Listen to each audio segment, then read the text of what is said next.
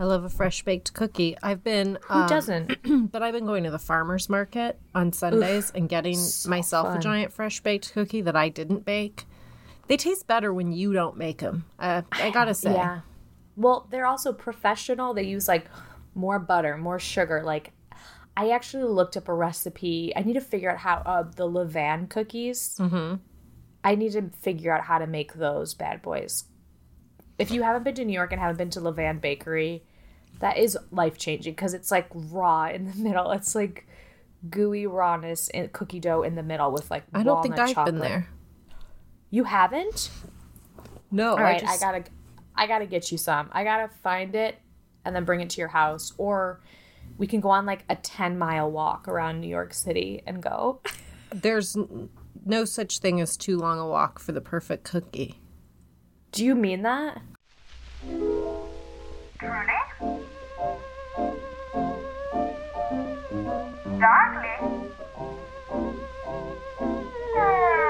Creepy.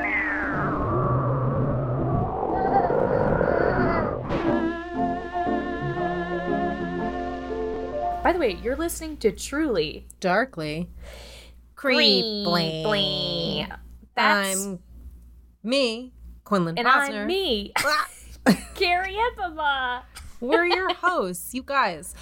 Sometimes I have fantasies where we're professional about this and we have a thing where we're like, this is a show that tells two stories about creepy, like, I don't know, if you know what I mean? My like, face is like, no, because her face is like, we'll never ever do that. Please shut the fuck up.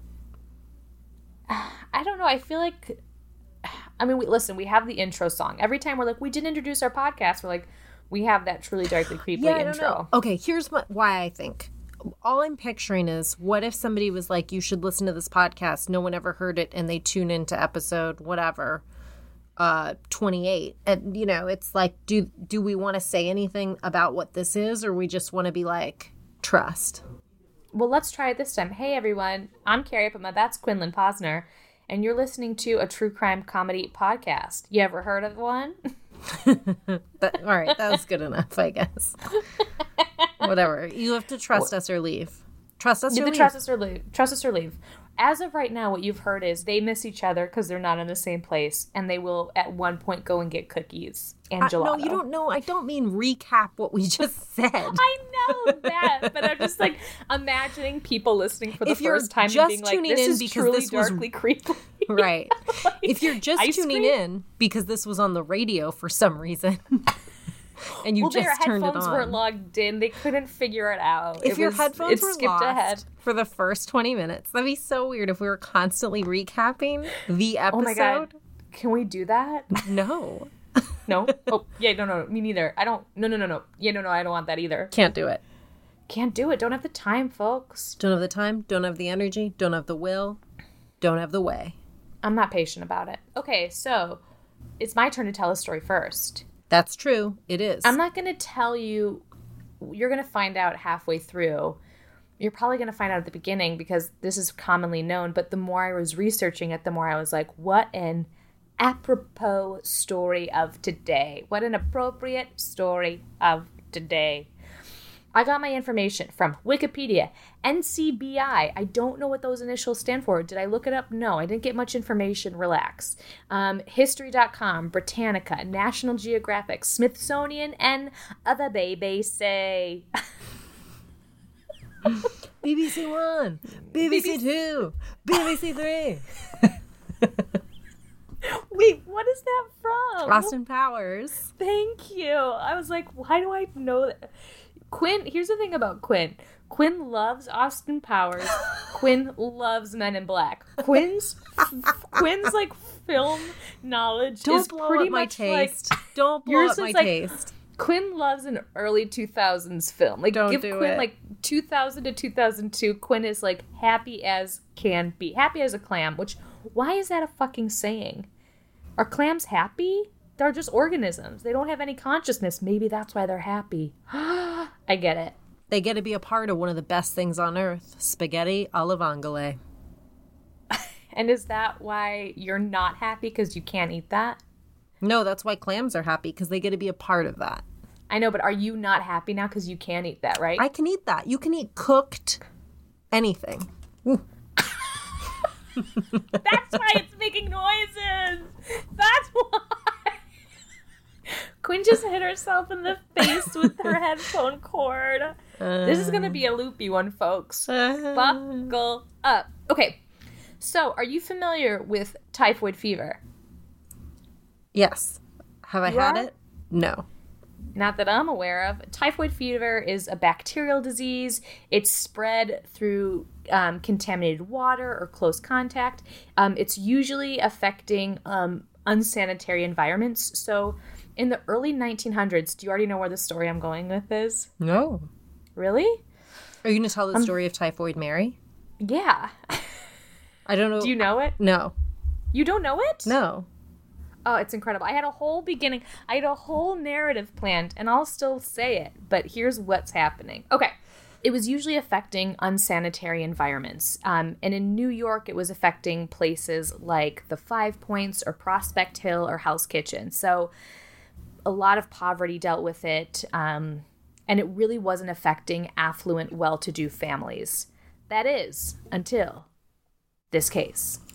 In 1900, there was a family in, Mamaroneck? Mamaroneck? I can't do that one. I know it, but I can't do it. Okay, tell me if I'm close. Mamaroneck? I'm like mammary gland? Mamaroneck. I think it's that. I won't be able to do it again. In Mamaroneck, New York, there was a family there, and they contracted typhoid fever. And it was like, that's strange. That's never happened. Then in 1901, there was a Manhattan family. Members of this family developed fevers and diarrhea, and their laundress died. That's how you know someone's rich, folks, when they got a laundress. After, there was a lawyer in 1901, and 7 of the 8 people in the household got sick with typhoid fever. Then, in 1904, this guy, Henry Gilsey, who's a lawyer, his laundress developed typhoid fever, and then 4 of the 7 servants in his household got sick. No members of the family in that situation because the servant quarters and the house were separate. Then there was this investigator, Dr. R.L. Stein. I'm just kidding. Oh my gosh, I got so excited. Don't mess with me about R.L. Stein. This investigator, R.L. Wilson, he was convinced that the laundress started started the outbreak, but he could not prove it. So then, after that outbreak in Tuxedo Park, New York, this guy, George Kassler, his laundress fell sick with typhoid, and she was taken to the hospital. And that was the first case of typhoid in Tuxedo Park in a very long time. This guy, in 1906, Charles Henry Warren, he was like this healthy, wealthy New York banker, and him and his family were vacationing in Oyster Bay, New York. Am I saying Oyster Bay correctly? I'm gonna make sure I'm getting help us if you're not. Oyster Bay. If I'm not, it's Oyster. I'll fucking kill someone. Oyster. He was in Oyster Bay, New York. It was their summer home. And between August 27th and September 3rd, 6 of the 11 members of his family contacted typhoid. Contacted. No, they Gave it a contacted. They contacted and they were like, yo. I got that typhoid.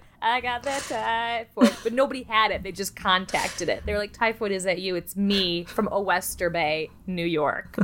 Jesus Christ. So 6 of the 11 family members contracted typhoid. And again, this was super rare because it was an affluent part of New York. It was a summer home. People were generally clean. And this was the first case of typhoid in a while. So the landlord who rented them the house was like, we're not going to get anyone to rent here if people are contracting typhoid. Right. So what he did is he called some investigators and some people, and they tested, and specifically it was either him or Warren himself, the lawyer. Most of the articles say landlord, so I'm going to go with landlord. But they contacted this guy named George Soper. He's an investigator, and they actually call him a sanitary engineer. Serious. It's so serious. And so what happens is he tests the pipes. He tests the faucets, he tests the toilets, and apparently the cesspool. I did not find out what a cesspool is, but it sounds like we know a cesspool to be gross. Anyway, he tests all of it, and all of it comes back negative for typhoid. So the landlord is like, "Fuh you. Congratulations to me. My house wasn't the culprit." But then what happens is George goes and he's like looking at all these clusters of typhoid fever in these affluent areas, Tuxedo Bay, Owester, Mamaroneck, all of these places that he's looking for. And he's like, what's going on? So he interviews all these people and he's able to narrow down a physical description of one woman who is the cook at all of these places. Because maids and cooks and servants and the like all left right after these outbreaks, no one had a forwarding address for anyone. Nobody knew where everyone was stationed. They just kind of followed these clusters around the New York City area. And finally, he heard in late 1906, there was this guy, Walter Bowen, who lived on Park Avenue, and 2 of his servants got sick, and his only daughter got sick with typhoid, and she died. By the way, there were some other deaths that I didn't mention, but people died. Got it. Not a lot of people died. Most of the people just got sick with typhoid, but they didn't have antibiotics. Shit happens. Some folks died. Not too many on record. So when he went and looked into this Bowen case that was active and the people working there were still there, he was like, hell yeah, I'll go. And he checked out the roster of who was working there, and he found a woman with the same description as the previous places. So he goes to the Bowen house, and he discovered that this woman's name is Mary Mallon. And a little bit about Mary Mallon. Mary Mallon is born in 1869 in Ireland. This I only read one place, but it's supposedly, it's said that her mother contracted typhoid when she was pregnant with her, and that Mary possibly contracted it during at birth. Now, she emigrated to the U.S. in 1884 when she was 15 years old, and she lived with her aunt and uncle, and she worked as a maid with families around the city, and eventually she became a cook. The cooks were the highest paid in the staff of the household, so it was kind of the coveted job. To put it this way, it's $20. I think a laundress or a maid gets $20 a month, whereas a cook gets $50 a month. And it's also said, I don't know if anybody's a Downton Abbey fan, but they call the cook Miss Mallon instead of just Mallon, right? They have status. They have some status in the house because they order the food. There's a lot of control that they have. So George Soper finds out this woman is there, and he comes into the kitchen and he's like, yo, Mary, I need your blood, pee, and poo. I need your blood, urine, and stool. Whoa, he's so forward. So forward. Apparently, he states that he asked her in a way that was as diplomatic as possible. But again, I don't know what is diplomatic as being like, I need your blood, pee, and shit. So she took a carving knife and she chased him away. Go Mary. Nope. So not today, Satan. Not today, Satan. So then he goes into her employment record and he finds out that 7 of the 8 families that she had worked for all contracted typhoid. Not looking good. Not looking great for her. So then he finds out that she got a side piece. She has a lover on the side. So what does he do? He goes to the lover's house and he's like, I'm going with my friend, Dr. Raymond Hubler. That's a great name. Dr. Raymond Hubler, to convince her to give me samples. So she again refuses. She's like, no, you can't have my blood, shit, and piss. So for her, like, she was like, oh, typhoid is everywhere. Like, she was so unconvinced that she had it that she was like, it's everywhere. It's been everywhere that I'm at, and I'm not realizing that I'm the common denominator. It's just everywhere. It's a part of life. At this point in time, the idea of an asymptomatic healthy carrier had never been seen, not even the medical community. This was an unheard of phenomenon. That year, there were 3,000 cases of typhoid in New York. So it was running pretty wild. It was, out and about. It was having its day in the sun. And so Soper convinced the New York Health Department that Mary was the carrier and she's to blame for a lot of these 3,000 cases, that she was like this super spreader. And so she was then arrested as a public health threat, and she was forced into an ambulance by like 5 police officers, including this woman, Dr. S. Josephine Baker. Not that Josephine Baker, this medical Josephine Baker. And apparently she had to sit on her to restrain her because she was fighting so much to get out of the ambulance. And what was interesting about Dr. S. Josephine Baker was she herself lost her father to typhoid. And so she has some skin in this game. She has some skin in this game. She has some germs in this game, if you will. And it was her mission to promote preventative medicine. She actually became the first woman to earn a doctorate in public health. Fascinating. Anyway, actually, Josephine Baker had said that in the end, it was Mary's tragedy that she didn't trust us. Seems like a lot of lack of communication and not convincing. So anyway, they restrain Mary Mallon and they bring her to the hospital. And from there, they forcibly take her samples. Oh, shit. Really, really bad. That's and so she intense. Wasn't even allowed for 4 days to use the bathroom, to get up and go to the bathroom. They basically like strapped her to a bed and kept her there while they did tests on her. Ay. They found a massive amount of typhoid. They found a massive typhoid. Oh my God. They found a massive amount of typhoid cells in her gallbladder, in her stool. So they concluded that it was her gallbladder. And at that point, they were like, you can remove your gallbladder. And she was like, hell no, that surgery is super fucking dangerous at this time. So many people die from doing it. I'm not fucking doing it. And also, she's like, I don't believe you. I'm not a carrier of the disease. I'm not sick. This is not possible. Right. But of course, later they were like, it's her intestinal tract. It's in her bowel muscles. Basically, they were just like, it's in your stool, so it's got to be somewhere in there. So at this point, she confesses to never washing her hands, but that's not super rare at this time. Keep in mind, during the Spanish flu in 1917, many people still didn't wash their hands. Before the vaccine in 1917, it's important to note, the thing that really curbed the growth of the Spanish flu was personal hygiene and wearing masks. That sounds familiar. And I didn't realize this, but apparently it's the germ theory of disease is the theory that germs are what cause illness and that washing them gets rid of germs. But I never knew it was called the germ theory of disease. But this wasn't fully accepted in commonplace. And again, this is why it was usually inhabiting impoverished areas where there wasn't clean water and there wasn't, a lot of cleanliness. So what am I saying? I liked that. You liked that? Doubled down. There wasn't clean cleanliness. That's going to lead to problems. There wasn't clean cleanliness. And what's important is an investor investigates. So I think we just need to make sure, dear readers, that you know. Now, you might ask, how could she possibly spread this disease? Because what happens is with the bacteria that causes typhoid, usually cooking the food gets it out of there. Like it's not totally passed. However, here's the thing about Mary.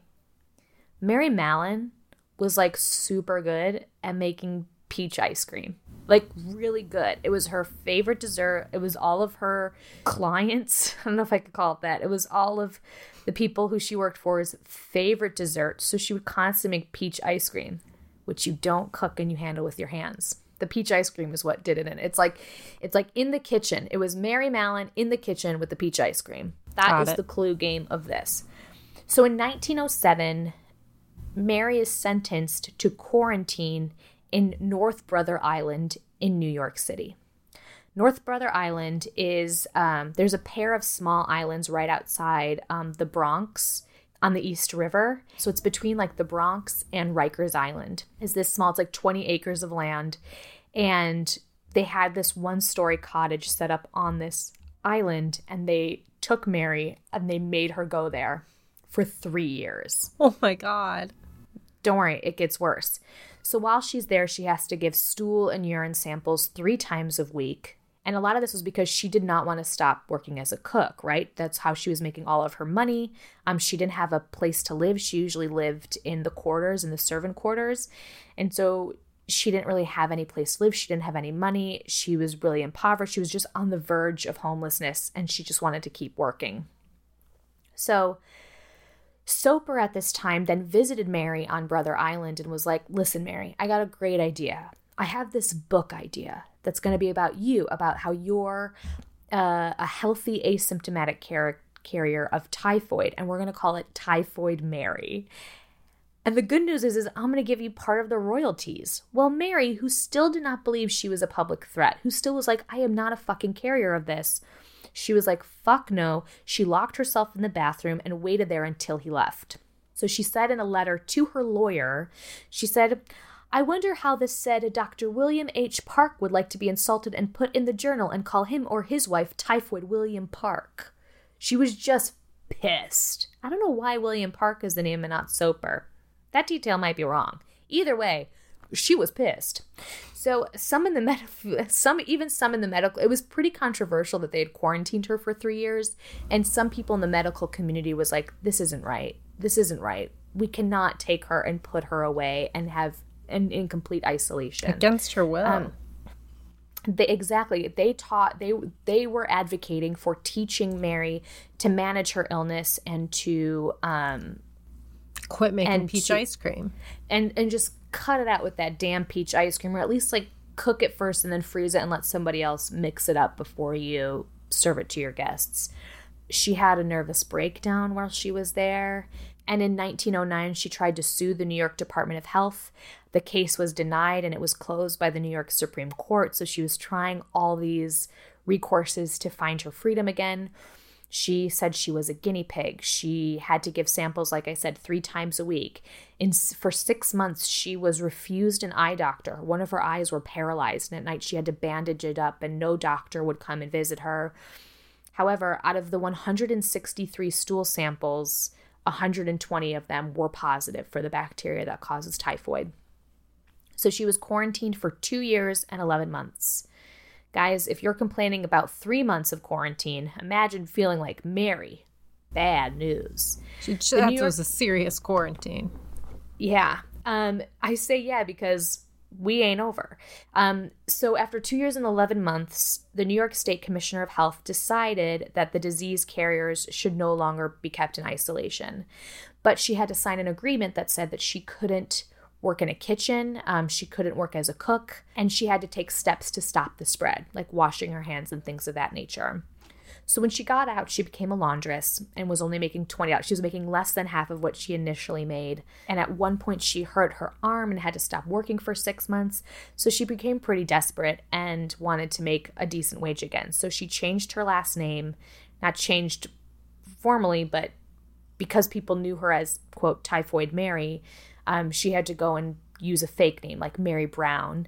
But agencies started recognizing her and they wouldn't give her employment. So she started to work for restaurants, hotels, and spas. And coincidentally enough, wherever she worked, typhoid followed. She changed jobs very frequently. So Soper, who knew what she was up to, had heard about these outbreaks. He couldn't find her because she was using a different name. In 1915, math is 4 years after it. No, 1909, 1910. No, when did she get out? 1910. In 1910, so 5 years later, she was working at the Sloan Hospital for Women in their maternity ward as a cook in New York City. She infected 25 people and 2 of them died. And so at this point, Soper was called and he identified Mary from the servant's description and her handwriting. Mary? Damn, Mary. Mary fled, but the police found her when she was taking food to her friend in Long Island. What I would like to know is if they tested that food that she was taking, because what if they saved her friend from typhoid? So she was then quarantined again in 1915, in March 1915. Back in North Brother Island, in that one-story cottage. I bet she walked in and was like, oh, you again. I bet she was peeved. In 1918, she was able to take one-day trips out into the city at a day, but again, not with any regularity. In 1925, 10 years later, she's still in quarantine. This Dr. Alexandra Plavska came to North Brother Island for an internship, and she created a lab in the second floor of a chapel in the area. And she hired Mary as a technician, where she cleaned bottles and did some recordings and prepared glasses for the pathologist, which I think is just a little ironic that she was like working for her captor in some way, and by cleaning them, which just again feels ironic to me. In 1932, someone found her in her house. She had a stroke that left her body half paralyzed. Oh, awful. 6 years later, no relation to the fever.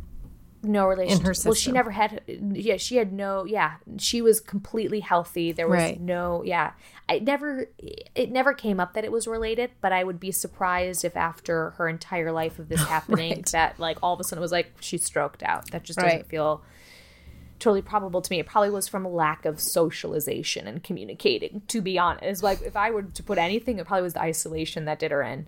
So in 1932, someone found her at her house. She was half paralyzed, and she spent the next 6 years of her life in a hospital on North Brother Island. And in 1938, she died of pneumonia at the age of 69. She spent 26 years. Was that right? Yeah. I want to make sure I'm getting that right. Hold on. A total 38. Why can't I do the math? 28 years. Wait, 10 to 32 is 2. I'm keeping this in, by the way. Please don't. My math is so bad. I just want to make sure I'm getting it right, because I don't know if we count her 6 years. Carry the 3, the 2. She spent 2 years and 11 months at the first one, and then Mary was brought back into quarantine in 1915, not 1910, so I was doing the wrong math, so I was correct, or it was 26 total years in isolation. It's a long time, man. It's the worst thing I've ever heard. No Netflix. She had no Netflix. She had barely any friends. It says she died without having any friends. But she was very religious, which apparently helped her get through some of her harder moments.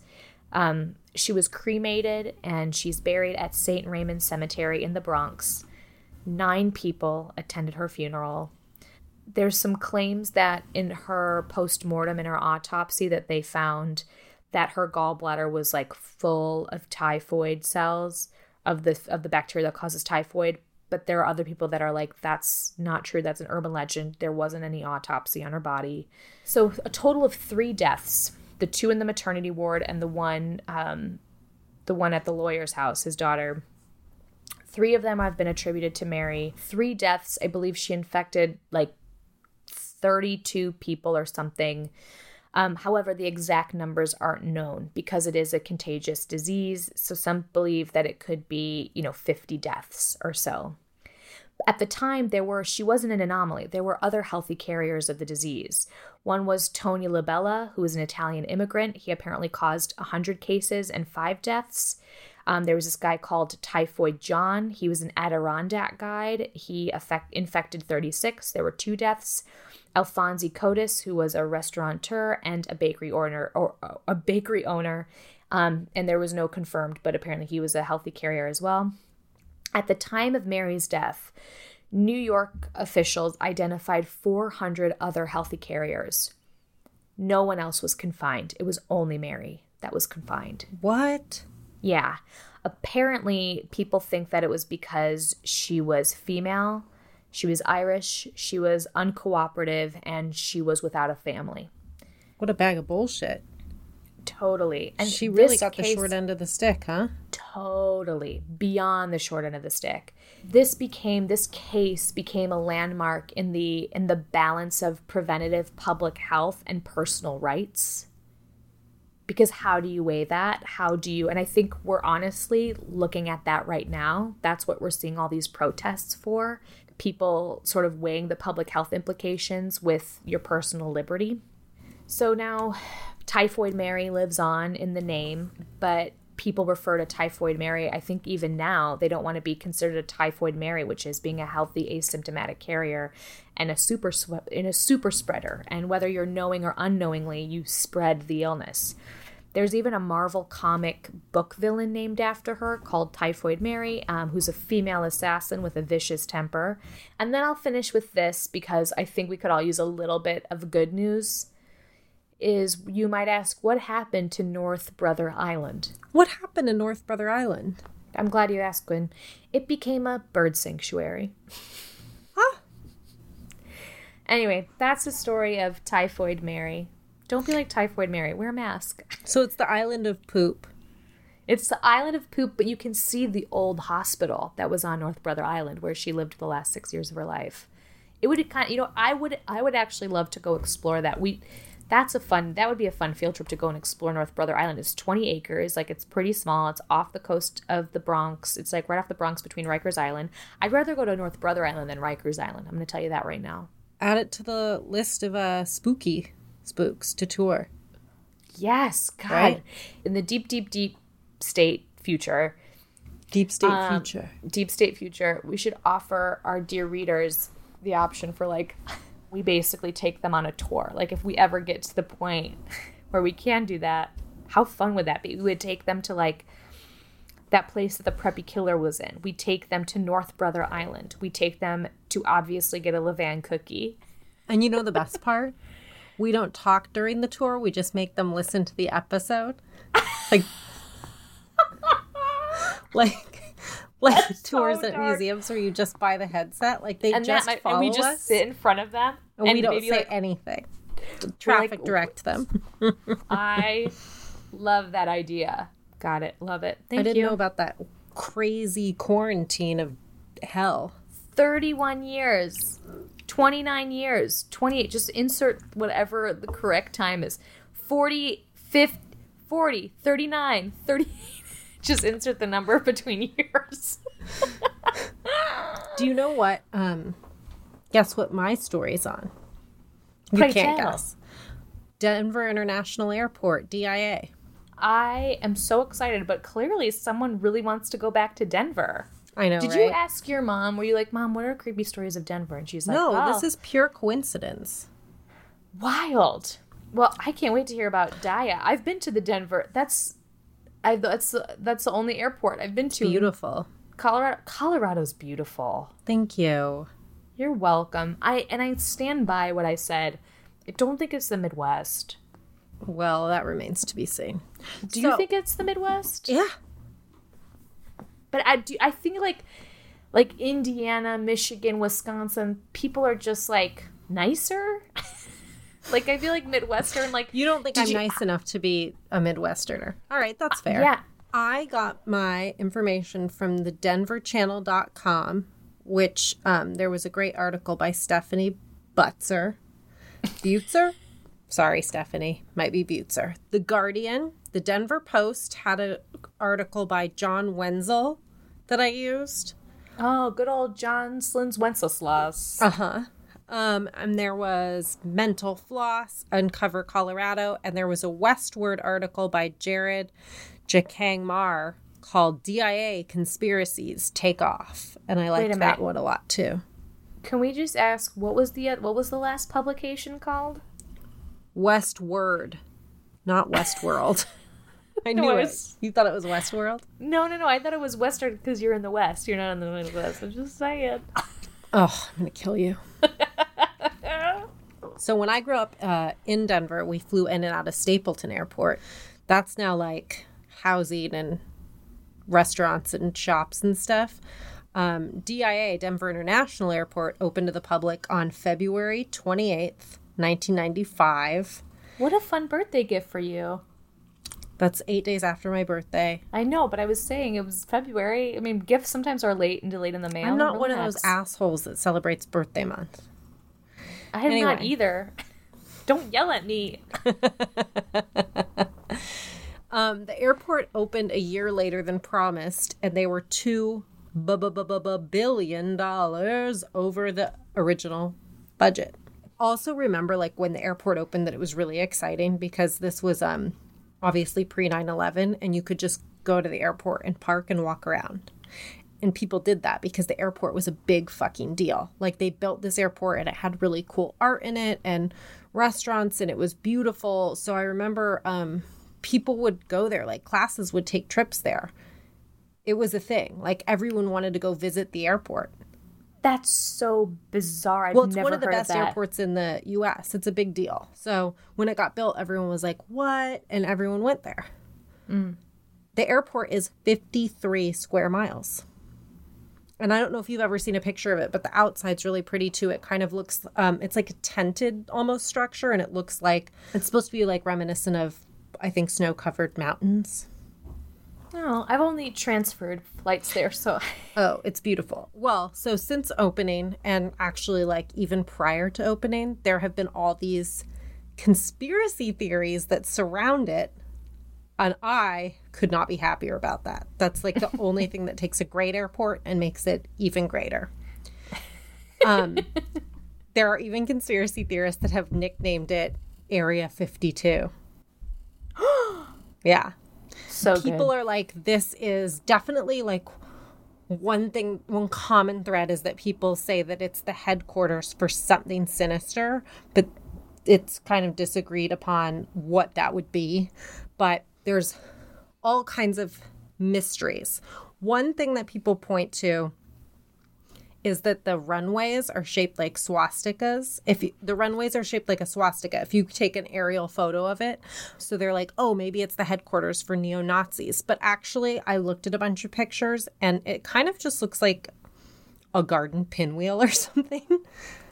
It doesn't look like that. I want to see. It doesn't look like, I don't think it looks like a swastika. I think it looks like a pinwheel. Anyway, some claim that in 2007, 14 commercial aircrafts were there, and they all spontaneously had their windshields shatter. So, like, what force is at work, right? So they're like, oh, it was like this electromagnetic pulse. But if you look into actually electromagnetic pulses, they only affect electronic items. They wouldn't damage glass or plastic, so that doesn't really make sense. And they investigated it, and they think it might have just been really high winds and cold temperatures. But still, it's really weird. 9 of the 14 planes that happened to had just landed. 1 had just taken off, so I guess it was in the air, and 4 were at gates. But still, for that to happen to all of them at once. Bizarre. And I wonder if they were all at the same, like, this is such a weird tangent, but my dad's car, when he drives over 80 at a certain angle and the wind is going, there's like a through the window, like you can hear the wind squeaking through the window. And you can't recreate it because you're technically not allowed to go over 80. Sorry, Dad. And I wonder if all of the windshields were like facing the right direction and just like had the perfect gust of wind came. Totally. That's and still wild. The thing is, Denver also just has really high winds and like an arid climate there's lots of rocks also. Like, so you feel like, I don't know. It's also really common for Denver for you to get like your windshield cracked in your car. It's like a common. Let's talk about what's under the airport. First of all, underneath the airport is approximately 470,000 square feet. So a lot of people are like, that's a lot of space to be underneath the airport. Yeah. And why during construction would they excavate such an enormous area if they weren't going to use it for something specific? Do they think that there's like a nuclear warhead at this? No. I bet that's no. They think there's bunkers. The Denver Post reporters were given a tour of the facilities, and they're like, nothing's weird. Actually, it's a workplace where there's like 1,000 employees that work. There's 2 really long tunnels that are like 7,000 feet each, and they were meant to be used to transport passenger luggage around the airport. But the part that people are like suspicious about is the tunnels system was built to be a baggage carrier, and it doesn't work, and it never worked, and it cost a ton of money to construct it, and it's never worked, which was one of the reasons they said opening was delayed. So it's just like, if you spent all this money on this baggage system and it doesn't work, like, did you really spend it on that? Are you saying it doesn't work because it's something else and you don't want to tell us? right? Weirder still is there are buildings underneath DIA. So I've heard tell that supposedly during construction, there were 5 buildings that were supposedly done wrong somehow. And so they were like, oh, we can't use these. But instead of whatever, like exploding them or dismantling them, they buried them. And we know this because there were some construction workers that told people because they thought it was shady. But the construction worker that has said that has never come forward. We don't have it in print. So it's all sort of hearsay.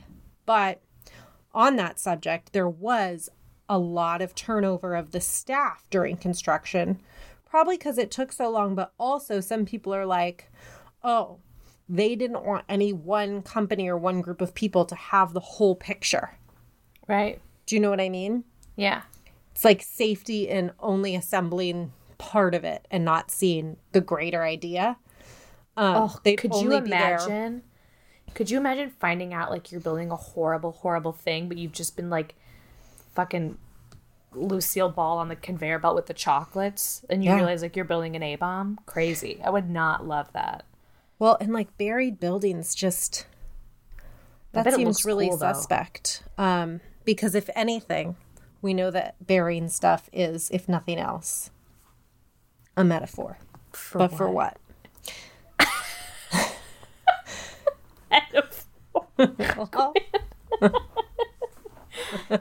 Sure. So the underground tunnels, a lot of people are like, they lead to the North American Aerospace Defense Command, or NORAD, which is in Colorado. It's like 100 miles south of the airport in Colorado Springs. So they're like, oh, the tunnels go straight to there, and they're in cahoots. Either way, tunnels are suspicious if they're not being used. We've said it once, we'll say it before. Tunnels are suspicious. Careful. Beware your own tunnels. Not good. Not good. In 2016, DIA started to offer tours of the underground tunnels to the public. That is interesting because you're like, oh, they were either like, there's nothing to hide legitimately, or everyone's talking. So they're like, let's clean this up and make it look like there's nothing to hide. Okay. And let's put all these conspiracy theorists to rest. Okay. I don't know. A lot of theories are like there are definitely some underground bunkers down there, and they're for the apocalypse, and all the rich people are going to get to go in the bunkers. Did you say apocalypse or apocalypse? Apocalypse. Because I'm not on such intimate terms with the apocalypse that I would ever presume to call it apocalypse. And there would be apocalypse.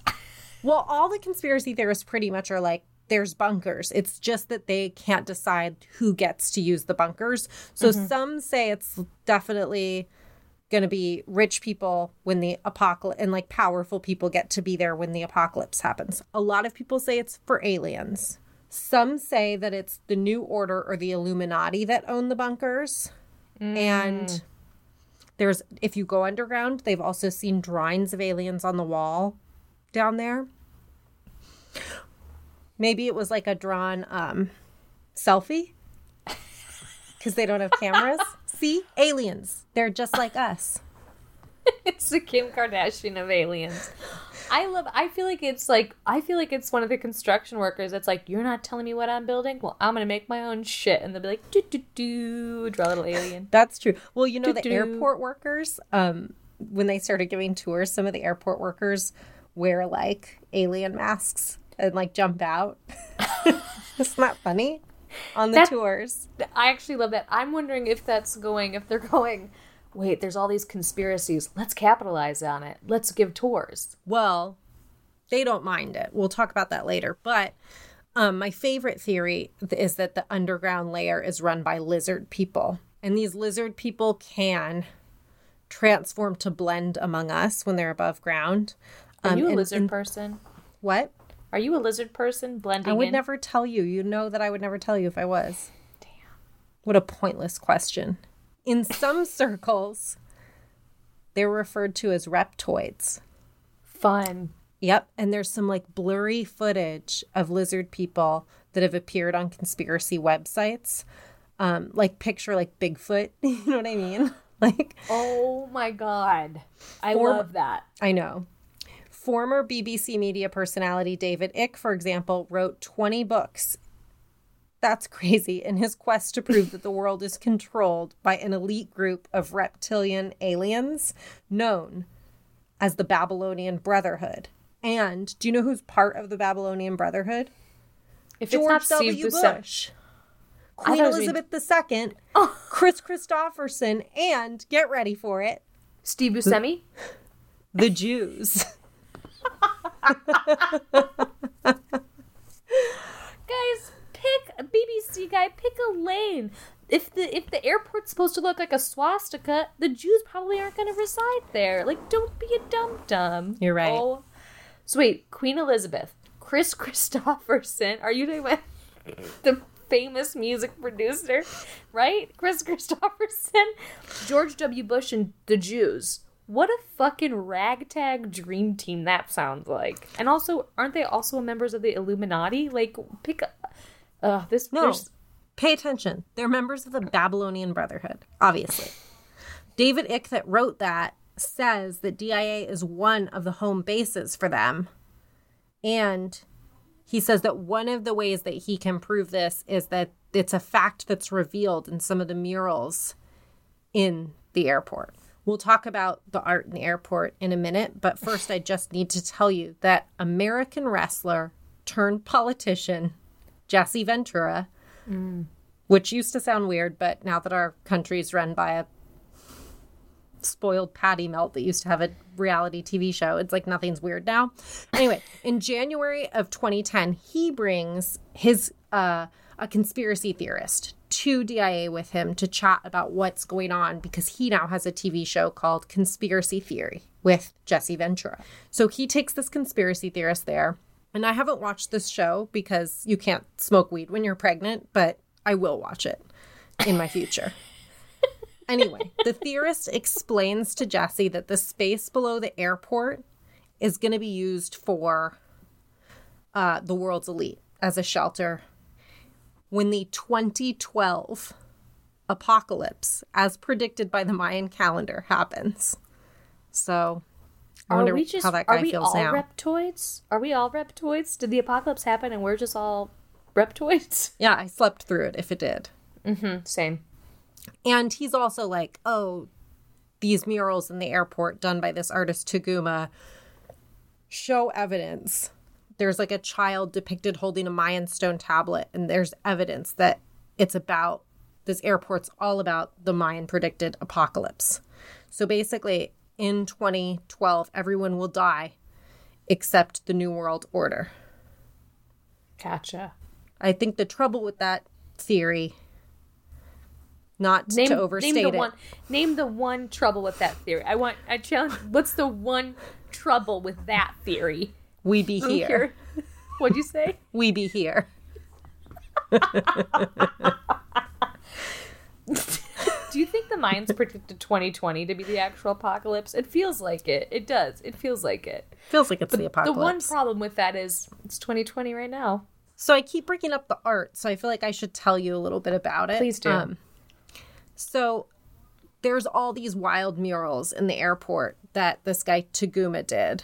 And they're undeniably weird. Like, if you look at them, you'll be like, these are weird. The one that I'm the most creeped out by is like part of a two painting set that's called Children of the World Dream of Peace. And in the picture, in the one I'm picturing, there's like a... you said it. Children of the World Dream of Peace. Children of the Corn Dream of Killing. They're undeniably weird. Like, if you look at them, you say, these are weird. You will say that. You'll say that exact thing, though. You will say it. One of them is a city that's crumbling, like turning to rubble in the background. And then in the center, there's a soldier wearing a gas mask, holding a rifle that has like a knife coming out of it in one hand. And then in the other hand, he has a machete, and he's holding it above sleeping children while he stabs a dove. This is a huge mural in the airport. The Guardian describes the murals as creepy images of man-made environmental destruction and genocide. That's such a bizarre thing to put in in an airport, that was $2 billion over budget. That is arguably the destruction of nature by man.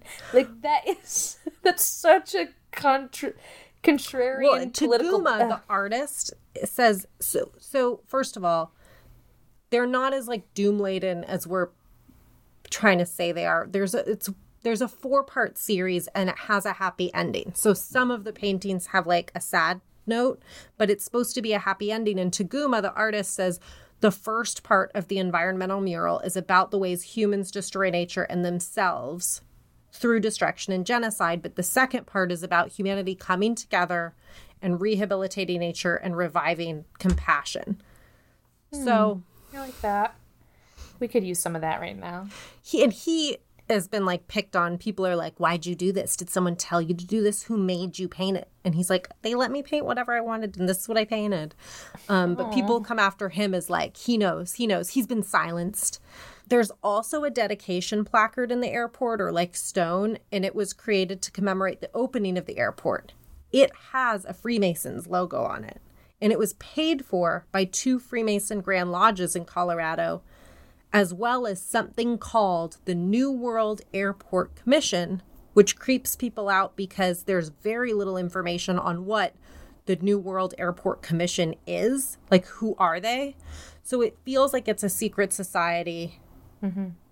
And a DIA spokesperson said they were the name given to a group of local politicians and business people who helped fund the airport's construction. Still kind of mysterious, right? For sure. The date of the airport's dedication is March 19th, 1994. If you add those numbers together, 191994, you get 33, which is the highest level one can achieve in Freemasonry. That's not taking March into... March is 03. That's 36. You can't take everything into consideration when you do math. You, of all people, should know that.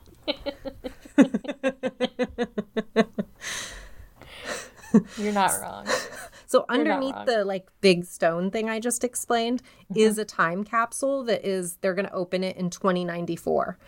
And they say that it contains coins and a signed opening day ball from Coors Field, Mayor Wellington Webb sneakers, and a few Blackhawk casino tokens and some other items. But obviously a lot of people are like, no, it doesn't. What do they think I don't know what they think it has in it. Probably varies with what cuckoo camp they reside in. So there's strange markings all around the airport that people are like, that's alien language, or maybe it's lizard language, but it's actually Navajo language characters and references to the other airport artists. People are idiots. There's also, you know what it is? They just made weird choices. Like, they have at the baggage claim gargoyles overlooking the baggage, which I think they were like, this is fun because it's like they're protecting the customers' bags, but it's just creepy. So people are like, well, that's weird. Also, if you're going $2 billion over budget, should you start cutting costs? Like, maybe we don't do the gargoyles at the baggage claim. How about that idea? Totally. Not a bad idea. So one of the weirdest pieces of art is not in the airport at all. Have you ever heard of Blucifer? No, I didn't think so. Okay. So outside the airport, when you're driving to the airport or away from it, you see a 32-foot tall, 9,000-pound sculpture of a blue horse. It's like a Mustang. Oh, yeah. Everyone in Denver nicknamed it Blucifer, and the reason they call it Blucifer is because it has glowing red eyes. And at night, like, the eyes are lit, and it looks terrifying.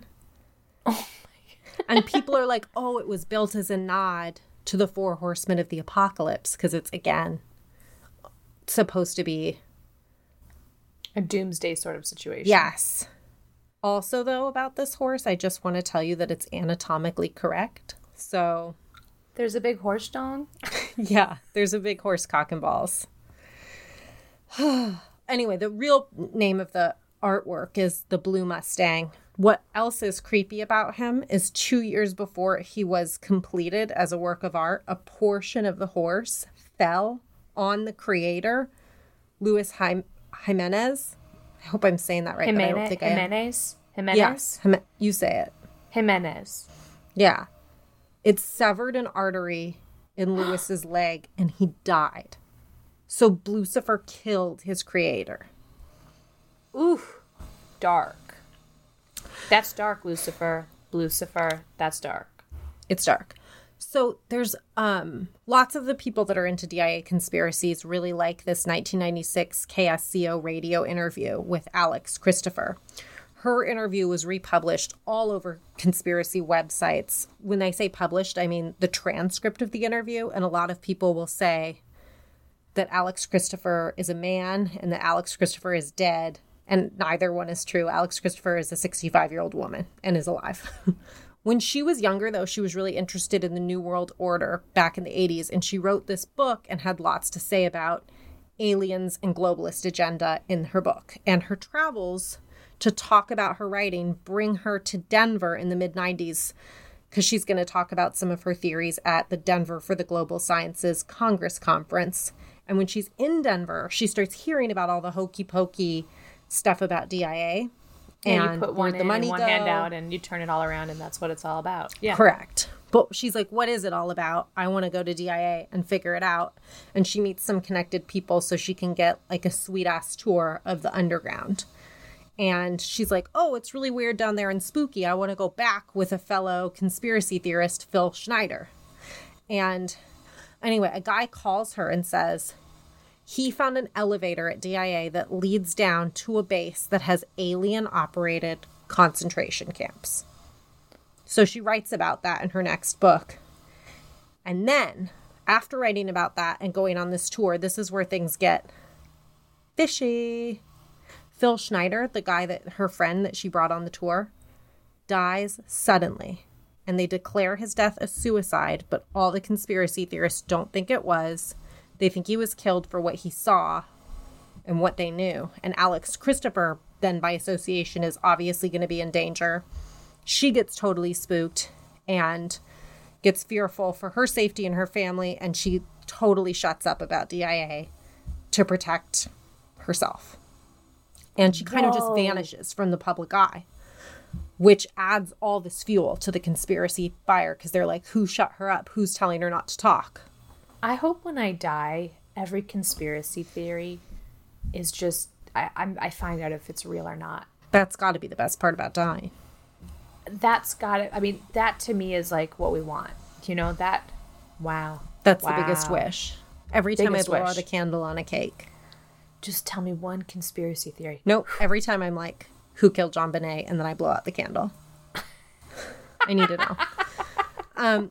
In 2016, so you'll love this about DIA. This is my favorite part. In 2016, DIA, first of all, they decide to have like a tiny museum-style exhibition in the airport that honor the notable conspiracy theories, and they call it Conspiracy Month. And they've also had fundraisers and events like a conspiracy-themed costume party, and they did a free Close Encounters of the Third Kind screening. And Wait, I love that. A lot of the conspiracy theorists say that the coordinates for the alien landing in that film are DIA's location. They're not. They're actually like 51 miles northwest. But it is interesting. So then, really recently, in 2018, they needed to remodel some of the airport. And I remember this. You would walk through DIA while they were remodeling. And they had signs, you know how they'll like be like, we apologize for our appearance, like that kind of thing. They had those signs, but they were so funny. They did one that had a yellow hard hat with an Illuminati symbol on it. And it said construction or cover up. And like they had another one that had a lizard wearing a suit that said, what are we doing? And then they wrote a list and it said, adding amazing new restaurants and bars, building an Illuminati headquarters, and remodeling the lizard people's lair. That's so cute. Incredible. And then one had like Lucifer on it and said, are we creating the world's greatest airport or preparing for the end of the world? Oh my God. Yeah. So they lean in. I think that's what you got to do. If there's a conspiracy about us, let's lean in hard. Just let's make that vow right now. To be clear, like I think they like the lizards and the aliens. No, I don't think they lean in or even talk about the idea that there's like a swastika as the runway formation. No. I feel like with all that time underneath, I feel like more so what it is that I bet there's a nuclear warhead underneath there. That would be my conspiracy, because I feel like that much space. Make a website. All right, thank you. Truly Dark Wickedly, if you donate to our Patreon, you can help fund a conspiracy website for under the Denver International Airport. Totally worth it. So DIA spokesman Chuck Cannon said in the Westward article when they were asking him about it, sometimes these conspiracies are fun to read about, but they're hokum. They just don't hold water. And the people who say they've been out here and worked on the project and saw all this stuff being built are smoking something stronger than what they can buy at their local supermarket. That is an incredible story. Is there more? No, that's the whole story. So it's not really a story as much as I just wanted you to know a little bit about my hometown's airport, DIA. And next time you're traveling through there, I think you're going to be a little more cognizant of your surroundings. Dear readers, thanks for joining us for another sweet-ass ep of your fave podcast. The Truly. The Darkly. The Creeply. Thanks for coming, you guys, folks, ladies, gents, non-binaries, living your life. Lizard people, reptoids, Illuminati, aliens, Freemasons. The First Order By the way, the First Order airplane. That is a weird airport thing. Is weird. I don't love. There's that weird name. stuff. There's some stuff that feels weirder than other stuff, but when you put it all together, it's a long list of stuff. There's a lot of stuff. Hey, did you know that in the world there's a lot of stuff?